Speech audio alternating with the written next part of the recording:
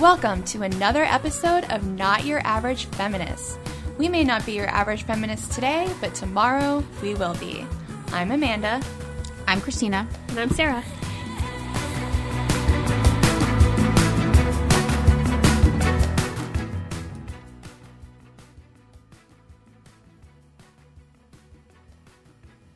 Welcome to another episode of the Not Your Average Feminist podcast. This is Amanda, and I'm here with Christina.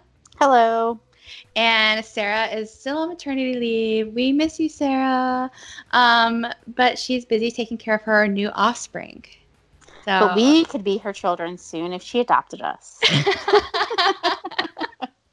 And then she could come back. Yeah, Sarah, if you're listening to this, which you better freaking be listening, please adopt us, and so that you will have 3 children, and then that's your cat in the background. Yeah. I don't know if our listeners could hear that, but that was really funny. Anyway, okay, time to get serious. I'm putting on my serious face right now. I'm not going to lie. He is sitting at my door. He is going to meow for a while. And if I let him in, he's just going to meow into the microphone because he is that extra. All right. Well, we're just going to ignore your cat. Yes. Is this Nemo? It's Nemo. All right. Good old Nemo. All right. Anyway. Okay. So this is an episode about drumroll student loans. And AOC. No, I'm just kidding. Last week I didn't bring up AOC at all. No, you didn't. By the way. So I should get credit for that. You should. Because I somehow always find a way to bring her up, even though I hate myself for doing it. We should start like a quarters jar, so every time you bring her up, you have to like put money into a jar. You should actually. Because that's a serious motivator for me. Money. Well, you should do it. I'm not going to give my money for when you make mistakes. No. I will definitely put $1 in a jar or a quarter. Perfect. I just need to set it up for myself. Anyway, okay. I mean, would we have brought up AOC? Gosh, Christina, you brought up AOC, and now I can't stop thinking about her. Okay. She's like my least favorite politician that I love to pay attention to, but I hate myself for doing it. I can't. I have no words. I can't even talk coherently right now, and we are recording a podcast. So let's go back to what we were initially talking about. So it's my fault that we even got on to the other person. Yeah. But student loans. Yeah, student loans. Okay, so, all right. So we are talking about this because Elizabeth Warren just released her plan to deal with the student loan crisis. And even though, so we are recording this just a few days after she released her plan, although this is not going to be published until probably a couple of weeks later. But I think it'll still be in the news, so whatever, super relevant. She released a plan this week. She's really into releasing plans or whatever. So I'm gonna do a brief, and she also published it on Medium, which I think is hilarious. For other reasons, she's the cool candidate. It's because nobody wanted to pick it up in their newspaper, so Medium is the best route to go. I just think it's hilarious. Anyway, okay. Let me write this op-ed. Oh, nobody wants to take it on? So I'll publish it on Medium. Pretty much. Okay, I have no idea if that's true or not, but in my head, that's exactly what happened. That is kind of how a lot of things That's end up kind on of Medium. Why you post on Medium. Yeah. Sorry, Medium. I'm not trying to show or throw shade towards Medium. But whatever. We should start using Medium a lot more, We should start using Medium. If you have any op-eds we can't get published, let's just start an NYAF Medium account. I have this whole thing about cats, so okay. I want to write. We don't really need to listen to your stuff about cats, Christina. Look, my cat is going to have a lot to say about that soon. All right, back to the business at hand. Okay, serious face. Okay, so her plan.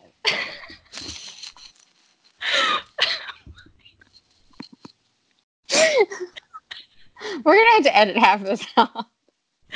Okay, once you said serious face, and then you went like that. This is not even a funny topic. I don't know why I'm laughing so hard. It's because you're staring at me over Skype, and every time. But you went like that, like serious face. What's wrong with that? Well, because we're recording this so people listen to us, not that they see us. Oh my gosh. Okay. I'm using my hand. It's like I'm wiping my hand over my face to like make myself get serious and to calm. You do realize we're recording this after 9 p.m., which means no wonder.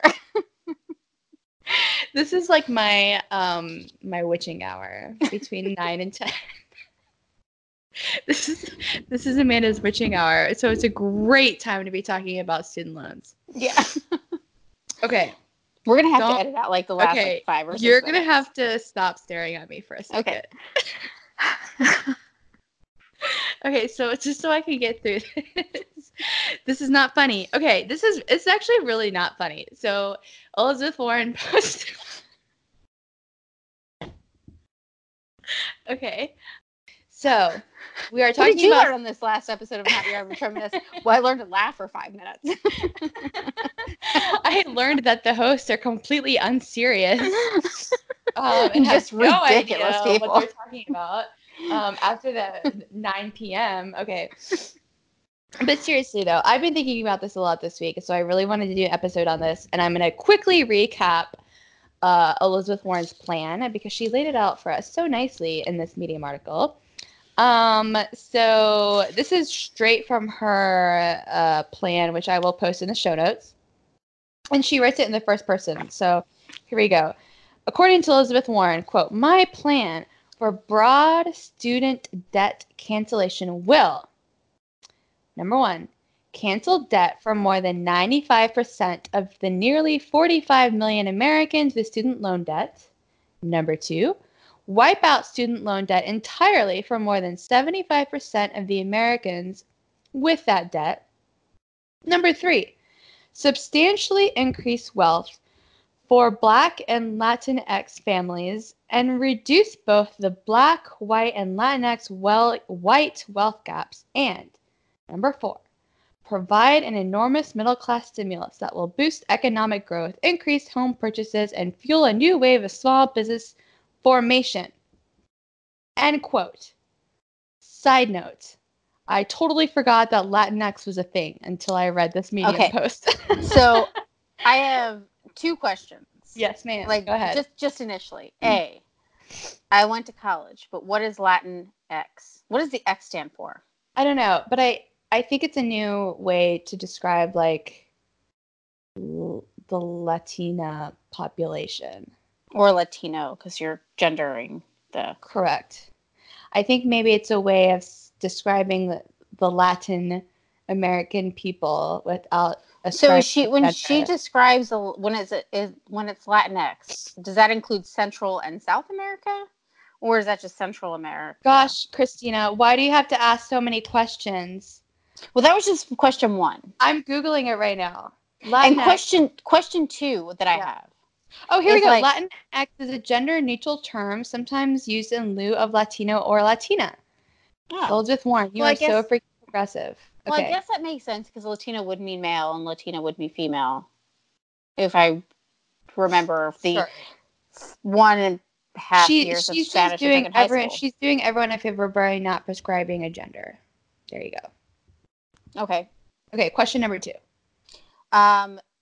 So how does this benefit the millennial generation? Because, like, for instance, I don't know about you, and like I'm on the upper end of millennial, like I'm teetering at the very end. We know. I know. I'm the old lady. But like I don't have student loans anymore. How does this benefit our generation? Like she's obviously pandering to voters. Right. So how does this make you more willing to vote for her if you were a liberal than anybody else that's running? I mean, your debt is probably either non-existent or very close to not being existent. Are you talking about me specifically? Yeah, like you specifically. And like people your age, unless you went to like Ivy League and paid full price to go there. Well, she's You're obviously pandering to young voters right now, yes, right? Like, that 18 to and well, 24. and also I think a lot of millennials um still do struggle with student loan debt. Like, I know you're on the upper end, like you maybe paid yours off. I've paid mine off, even though I'm solidly in the middle of the millennial Yeah. generation. Like, I paid mine off, but I can stipulate that I am the exception and that you are the exception. So, like, I know a lot of other people who are my age or older, actually, who have mountains of student loan debt and feel like it's something that they will never pay off. And I think she's pandering to those people. Okay. And And like, younger people who are like maybe in college right now, for sure. yeah. I mean, I know the one thing that I really stress with my stepson, because he's 16 Mm-hmm. and getting ready to start looking at colleges, is Yeah, I was going to ask you about that. we have like a college fund set up for him that like my husband and I contribute to, my stepson's mother contributes to, both of his sets of grandparents contribute to it as well. So they all get tokens. They can all donate money or give money to this fund. It's tax deductible. They do the college, I think it's like 509 plan. Yeah. My sister's pregnant right now, and I'm setting one up for her son. Wow, that's So nice of you. instead of doing like baby shower gifts, that's my gift to her, is setting up the college fund, because I know that college is expensive.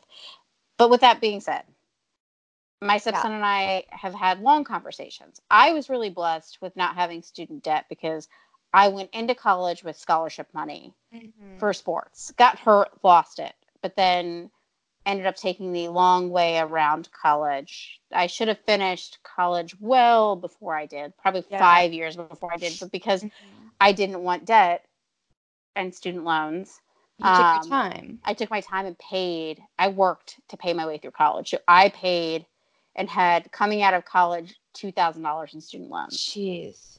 But I busted my ass to get to that point because I didn't want to have the student loan debt. And it wasn't ever because I even acknowledged the fact that it was a big deal. Like, I mean, if I had a choice in college, like without the sports, to go to a 4-year school that was $60,000 a year and do all 4 years there and come out of there fully in debt, or to go to a school that was in state that I could pay my way through it and not necessarily finish in a necessarily like timely manner, I still would have went the route of not finishing in a timely manner to not have the debt. Why was it so important for you not to have debt? I'm curious. Was it something your parents like ingrained in you, or was it just like a personal thing? Like you were like, I just don't want to have to deal with this. Like, what was it? Probably my parents. Okay. I was the like generationally. So even my mom's sisters never had children. So out of cousins wise, it was all on my dad's side of the family. I was middle of the pack. I had two cousins before me that were like two cousins that were older than then it was me. I was the second person to go to college in my family. And for me, it was one of those situations that my parents owned a small business. It was never, finances were always discussed openly because of owning a business. So it was one of those things like my parents put me into the high school that I went to because of me being an athlete. It may have been different if I weren't an athlete. I know for my sister it was very different. For me, it was every point from like the time I was 12 years old to high school was strategically made for me to go to college to get it paid for. Gotcha. But my parents didn't go to college. I mean, so it was never like we never discussed like the debt ratio of that stuff. So like I was the oldest. I was the first person my parents sent to college. But for so long, it was ingrained on you, like, we are going to set you up to get through without student loans. Yes, exactly. So when you got there and then you lost your scholarship because of your injury, you didn't just immediately go like, oh, I'll just like borrow money for this. You still had that like mentality of I have to get through without loans. With my injury, I had to take off a full semester of school.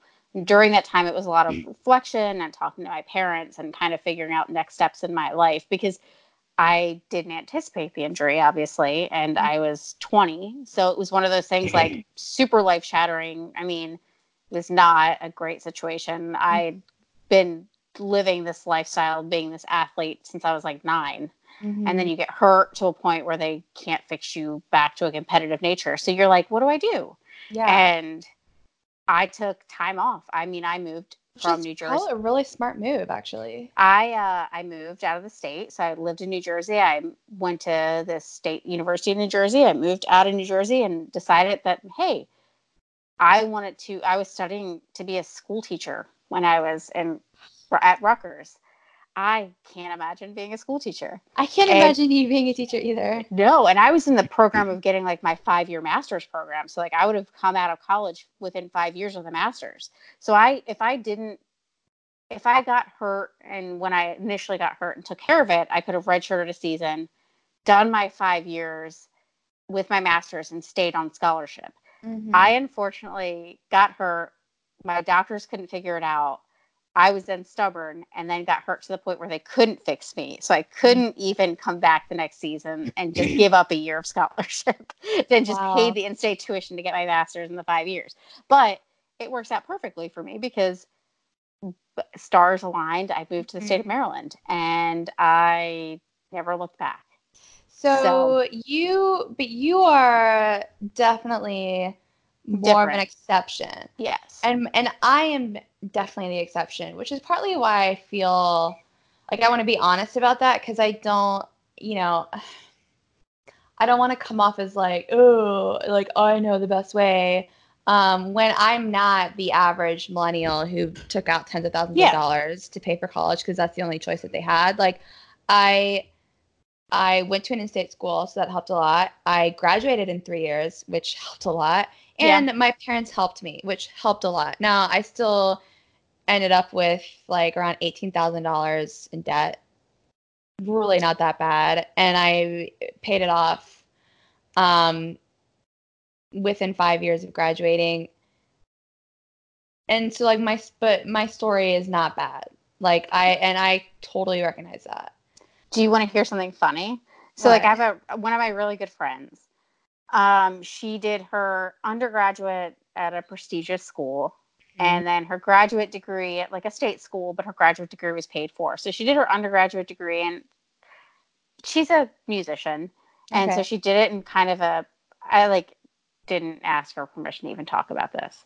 She did it in music theory, thinking that she was going to make millions of dollars and be this star. She thought she was going to be like Kristen Chenoweth, like an opera singer, like this really great Broadway musical star, like singing soprano. And she's amazing. And she deserves to have been everything that is ever, like, I mean, she's the most beautiful voice I've ever heard. But it just didn't happen. So she came out of undergraduate with like upwards of $100,000 in student loans. Graduate school was fully paid for. So she was taken care of there. So she has her master's in, like, I think like music theory or something like that. But she's one of these people, and she falls into the upper scale of millennial as well, that could benefit from it, but I don't think she ever would have taken it. But she paid off her student loans. Like she's busted her ass. Like she busted her ass by like making her name locally and performing in music theaters locally. She's performed at Carnegie Hall. I mean, she's super talented. But she realized after getting her master's that she didn't want to be that performer, because being a singer is really brutal on your body. People just assume like opera singers are these like overweight, heavy-set women that are out there singing, and she is about 110 pounds of soaking wet nothing. Like she paid off her $100,000. Yeah. How long did it take her? Probably less than 10 years. Yeah. She busted it. She did everything she could to pay it off, because that was the one thing that really killed her. And the funny thing is that she still sings. She performs really frequently, but she teaches voice lessons. And now she is like a nutritionist / baker / like extraordinary person that is just disgusting, and I hate every aspect of her. Yeah, but, of course. But like she's done this with like coming out of college with crippling loans, and has made it work for a person that like was making nothing. It's not like she came out of her master's degree program and like was making $100,000 a year to pay this off. I mean, she really like killed it to do it, and she paid off her student loans. Yeah. And like, well, that's the thing. So, okay, so let's like dovetail this back a little bit. So, I know a lot of like that story is not unfamiliar to me, and you know, I don't even want to point to myself or you. Like, yes, did I work hard to pay off my loans? Absolutely, but I also had like like a very small amount, really. Like it was under 20, it was like between 15 and 20,000, and I paid it off like fast. And so I'm not one of these people that has like this 10 years later and I'm like drowning and like I feel like whatever, I'm never going to pay off my student loans. But I've heard stories like that friend that you just described. But you know, when you read coverage about the student loan crisis, or when you have read all this coverage about, you know, Elizabeth Warren's plan, or like listen to Elizabeth Warren speak, the only side of the story you get is, oh my goodness, all these Americans are drowning in tens, if not hundreds of thousands of dollars of student loan debt that can't be discharged in bankruptcy, and it's making them put off marriage, and it's making them put off having a family, and it's making them put off like buying a house, and making them put off all these things that's hurting the economy. And oh my goodness, like we have to fix this because they can't do anything, and blah blah blah blah, and it's like this huge deal. And but every single one of us knows somebody, if not ourselves, who took out student loans to pay for college and then worked our butts off right after to pay them off. yeah. So I just feel like there's a lot of different stories out there. Everyone has different stories about their student loan experience, and it doesn't always get represented in the media. And that's partly like my issue with this. But my other problem, and to go back to Elizabeth Warren's Medium post for a second, I don't know if you read the whole thing, which I would encourage everyone to read it, and I'll put it in show notes. But what's interesting to me, and I'm gonna get on my soapbox for a little bit, but she spends like the first like I don't know 1/3 of her post talking about how we got in this problem to begin with, and she's actually kind of like right on the money. Like she talks about how you know, this crisis was born out of the government telling everyone that they needed a college degree. And I'm trying to see if I can find something to quote, but here she says at one point, the federal government went with a third. Okay, so four-year colleges raised tuition and fees, and rather than stepping in to hold states or these universities accountable, with the rising costs, the federal government went with a third option, pushing families that can't afford to pay the outrageous cost of higher education towards taking out loans. The result, and I'm quoting from her, the result is a huge student loan debt burden that's crushing millions of families and acting as an anchor on our economy. So she puts her finger like right on the nail of the problem, which is that this whole crisis is born out of the federal government telling everyone for so long, you have to get a college degree. And guess what? We're going to make it super easy for you by giving you loans out the wazoo that you're not like qualified to take, and we shouldn't be giving you, and we don't know that you'll be able to pay back, but here, just take them anyway. And like you can take as much as you want. Like it's not that big of a deal. Just take it for undergrad, and then like go to grad school, and like here's more free money. Or not free money. But so she gets like the cause of this whole thing, which I think is not like controversial at this point. Everyone kind of acknowledged that we are in the crisis that we're in because the federal government for so long has been telling us to go to college and like that they'll just give us loans to do it. But what befuddles me so much is that instead of like proposing a solution to stop that practice, like to stop the federal government from like giving out loans like that, instead of the federal government is the solution. Like instead of fixing the root of the problem, which she acknowledges in her post, she's like, oh yeah, like, okay, I'm not saying that we should stop giving loans. I'm just saying that we should forgive them now. I mean, I don't even have any words to describe like how dumb I think this approach is.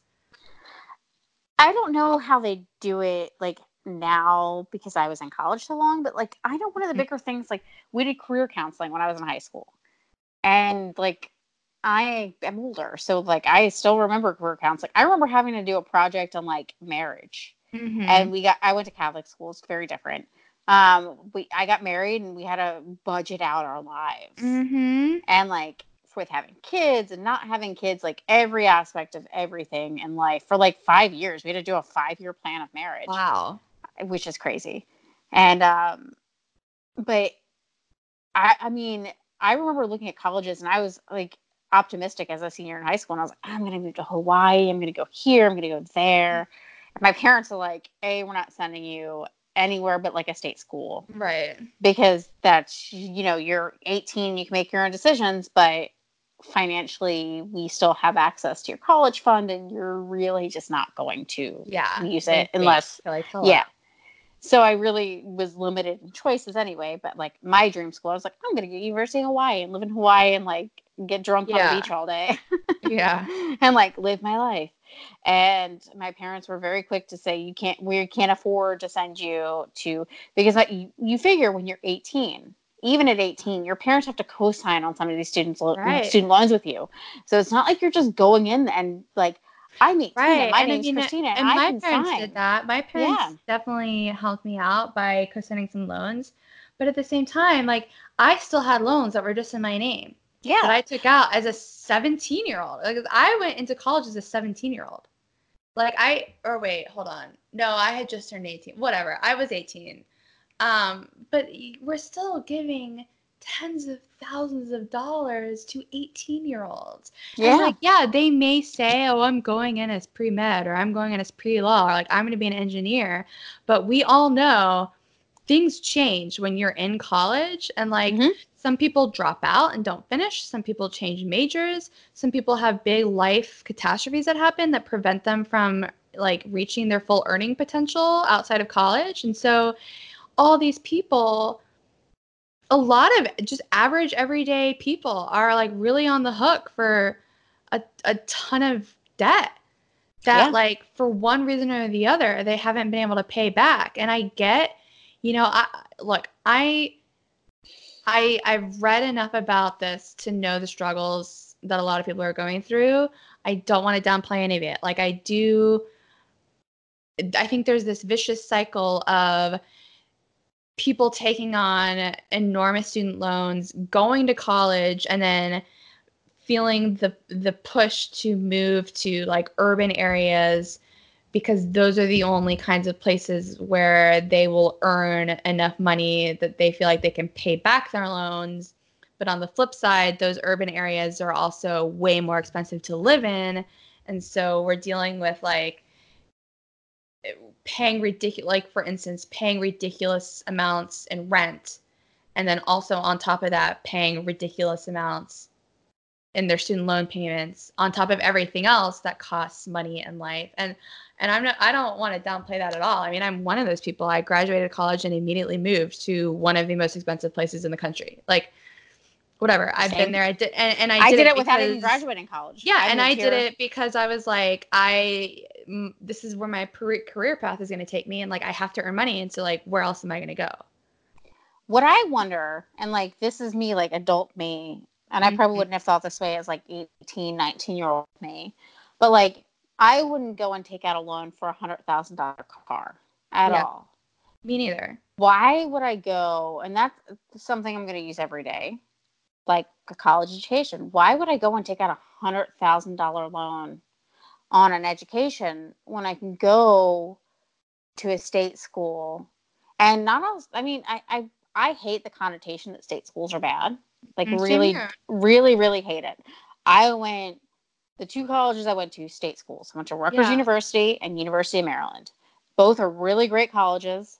Both are state schools. Yeah. They may not be like as sexy as like whatever, but I could have went to Princeton, but am I going to pay the money to go to Princeton? Well, right. No. So part of this conversation is exactly what you're touching on, is like the personal life decisions that people make. And like why is state school not good enough for some people? Or if it's not, or if it is, or whatever, or like why are there parents out there allowing their children to take on this kind of debt don't they know better? And sometimes I ask that question, like, hello, like, do you know better? Like, why are you letting your kids do this?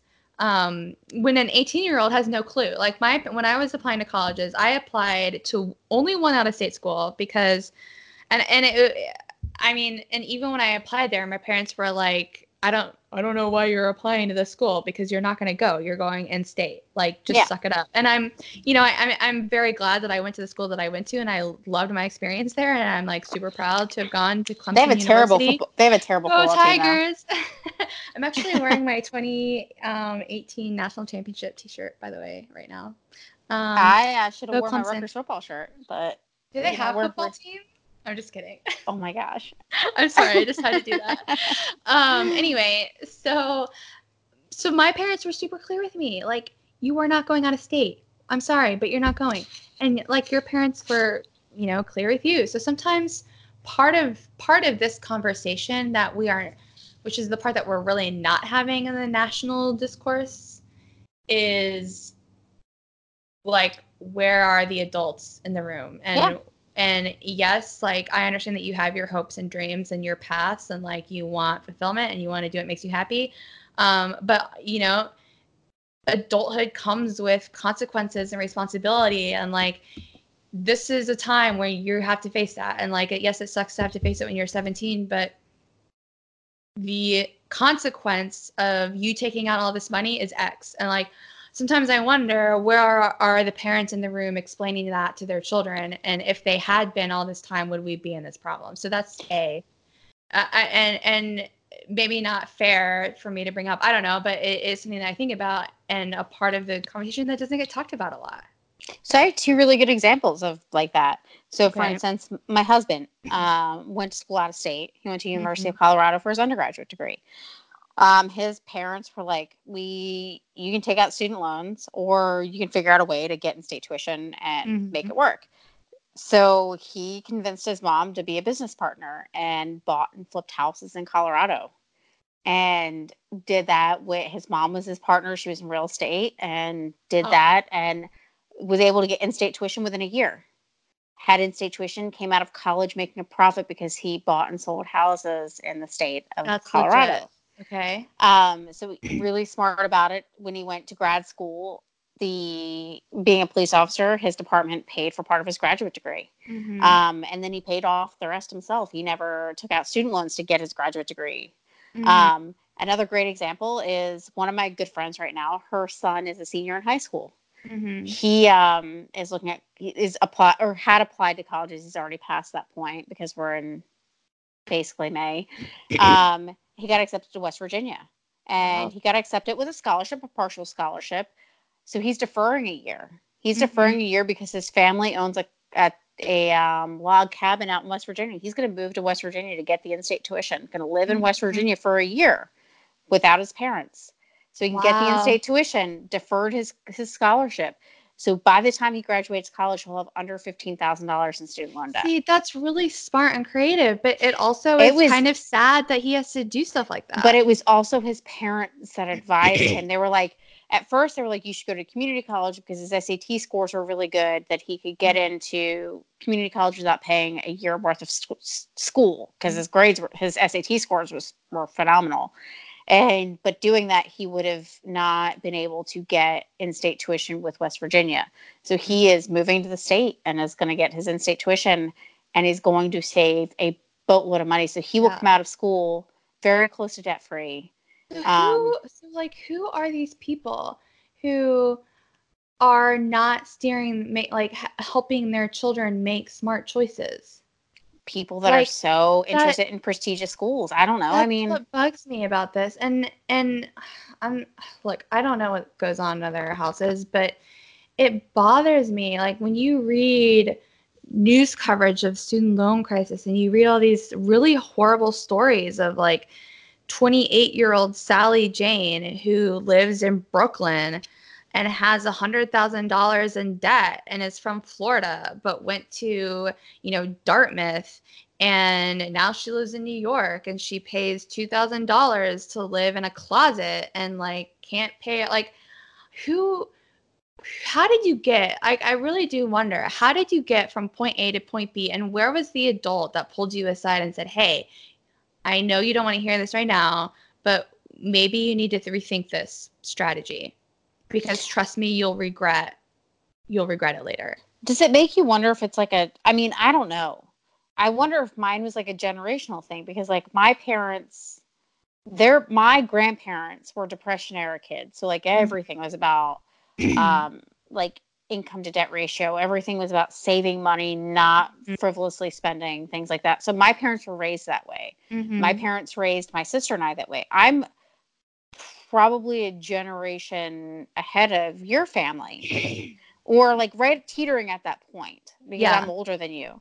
So you look at things like, maybe you have these 28, 27, 28-year-olds that their parents didn't necessarily have the wisdom of the families that went through the Great Depression to tell them, like, hey, don't do these things because it's just not worth it. Mm-hmm. Or they have the families that are like, you should go to the Dartmouths, the Browns, why not? The Princetons. Also, these are the parents who, like, right? I mean, it's going to sound really horrible, but these are the people who, bought $1 million homes with $0 down because people, like government institutions, were telling them to do it. Like, it's okay, just do it. Just finance your entire life. Like, there is, I feel like, a certain group of adults in this country who came of age and adulthood and like this like weird fake prosperity by just financing everything.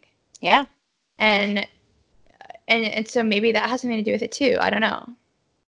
It's strange. It doesn't make any sense. And I think our society is almost doomed because of it. Because, I mean, we talk to my stepson about fiscal responsibility all the time. Like, the importance of not overspending. I think it's one of the most important conversations that you can have with your kids. I know last week we talked about that Grey's Anatomy episode and consent. Like, consent, yes. Huge important conversation to have with your children. This one is as well. This one I think is like probably in the top 3 at least of important conversations that you need to have with your kids is overspending and debt. What's funny is like 2 weeks ago, my stepson and I, he's applying for like his first real job. And so we're going through the application process. And I was like, you need to set up a bank account. And he's like, okay. And I was like, you need to make sure you're setting aside money for savings. You need to save money. And he's like, I want to do 60% savings and the rest I want for spending. And I was like, I love it. But he understands that, like, the importance of savings, the importance of saving your money and having that money. Instilling that in him. Yes. I was raised the exact same way. I mean, my sister was as well. Like, my parents are very big into that. But my stepson's really, like, that's something, like, going into getting his first job. It is a big deal for him to make sure he has a savings account. Because he's like, I want to own a car one day, and I don't want to have a car loan. And I want to do, like, he's thinking about going to a trade school for the last 2 years of high school. So you do, like, half your day in, like, regular general ed and then the other half in trade. Yeah. And because he doesn't really know what he wants to do at this point. So he's like, if I can come out of high school with credits towards, like, becoming a master electrician. Yeah, and then maybe you can work your way through college if you want to go the traditional way later. Exactly. And, like, we're encouraging the traditional way of college because he's very smart. So it's one of those, like, you need to go to school. But there are so many different ways to do it. Well, A, you don't have to, and B, and we should stop telling people that they have to, but B, if you do want to, there are so many different ways to do it. Like, like your friend who's deferring for a year, or working your way through. And is it hard? Yes. It's not easy. Is it going to suck? Yeah. But can you do it, and can you get through it, and can you say it made you a better person? 100%. And will you be 100% off better financially? Yeah. Yes. So so just to get back to Elizabeth Warren, one of the other things that I think is so bizarre about this plan, and the fact that, like, it's not addressing the root issue of like the root cause of this, but also the Brookings Institute, which is not a conservative think tank. Like, they're actually pretty progressive. They put out an analysis that the Wall Street Journal covered, and I think this is so important. I'm actually going to read a little chunk of this story, and I'll put it in show notes for everyone. But this is from the Wall Street Journal. Senator Elizabeth Warren's proposal for the government to forgive a huge chunk of student debt would disproportionately help upper-income households, a new analysis shows. Nearly half of the estimated $640 billion to be forgiven under her plan would go to the top 40% of earners or households making at least $67,847 a year, according to the Brookings Institution, a think tank. The analysis also shows a disproportionate share of the money would go to those in managerial and professional jobs. A quarter of the money would go to people with master's degrees, and 9% would go to households with doctorate and professional degrees, such as lawyers and doctors. Which is just insane to me.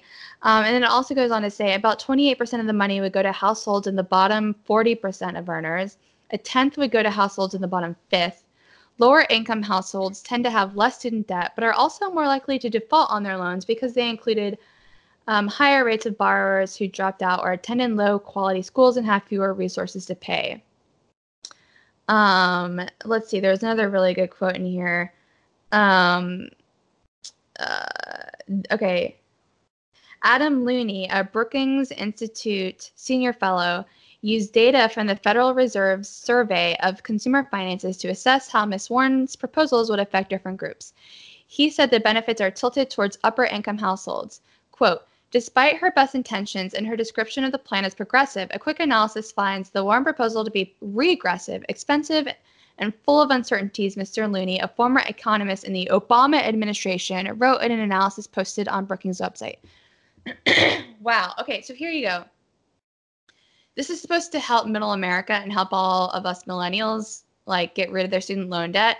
But according to this progressive think tank and a former Obama economist, this is going to mostly help upper middle class families.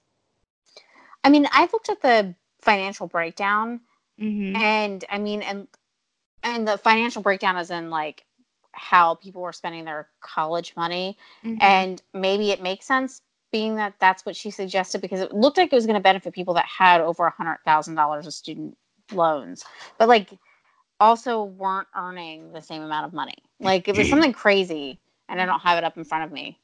But well, I just think it's gonna mostly help people who are not necessarily like super wealthy or well off, but that upper middle class who is already like much better off than everyone else, obviously, because they're upper middle class and like actually do have the potential to pay off their loans. This is going to help them more than anyone else.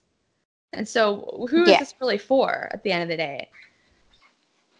I don't know. And I just feel like, and I posted something about this on Facebook the other day, but I just don't understand how this is not going to just help those like very privileged, white people.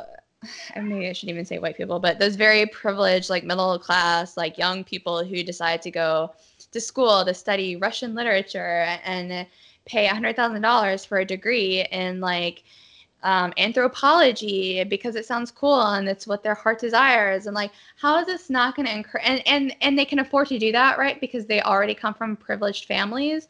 So someone from a lower middle class family, I feel like, is much less likely to go major in things like that because they're more practical. But if you have like Joe from the suburbs of like Chicago who wants to go study, Chinese acupuncture and spend $100,000 doing it, like he can do it and then get his student loans forgiven under the Elizabeth Warren plan, and he's just fine. But like he probably could have paid those loans off anyway because he comes from a well-off family. So like, what does it matter? So, but now it's ridiculous. He's getting benefit. He's getting free government money to study something that is completely useless and does not prepare him for the workforce. And he's just like, what? Just hanging out, getting his loans forgiven. Like, it just drives me bonkers to think about this. And it's not the whole like, oh, well, I paid off my student loans, so you should too. And it's not fair that you took out loans that you don't have to repay. It's not that. Like, I could get behind a plan that involved student loan forgiveness if it also included like we are going to deal with getting the government out of the loan business altogether, or like we are going to completely restructure this. Like I need to see some kind of big deal restructuring to be okay with student loan forgiveness. And Elizabeth Warren's plan has zero of that. It's just, let's just wipe out all the student loans and pay for it by taxes on the rich. That's it. Yep. It's ridiculous. I mean, I could talk about this forever, but obviously we don't have that kind of time. And we'll talk about this, I'm sure, many more times on the podcast. Yep. But I don't know. I need to get off my soapbox. But this really rankles my jimmies. This really chaps my behind. If you know what I mean. Yeah. I don't know. Any other thoughts? That's it for me. You're just like, Amanda was ranting so hard I can't top that, so I'm just gonna I'm done. Well, I guess suffice it to say, we'll see what the other candidates do. Obviously, this issue isn't going away, and I personally would like to see our side talk about it more often and not just like cede it to the Democrats. But that's another topic for another day.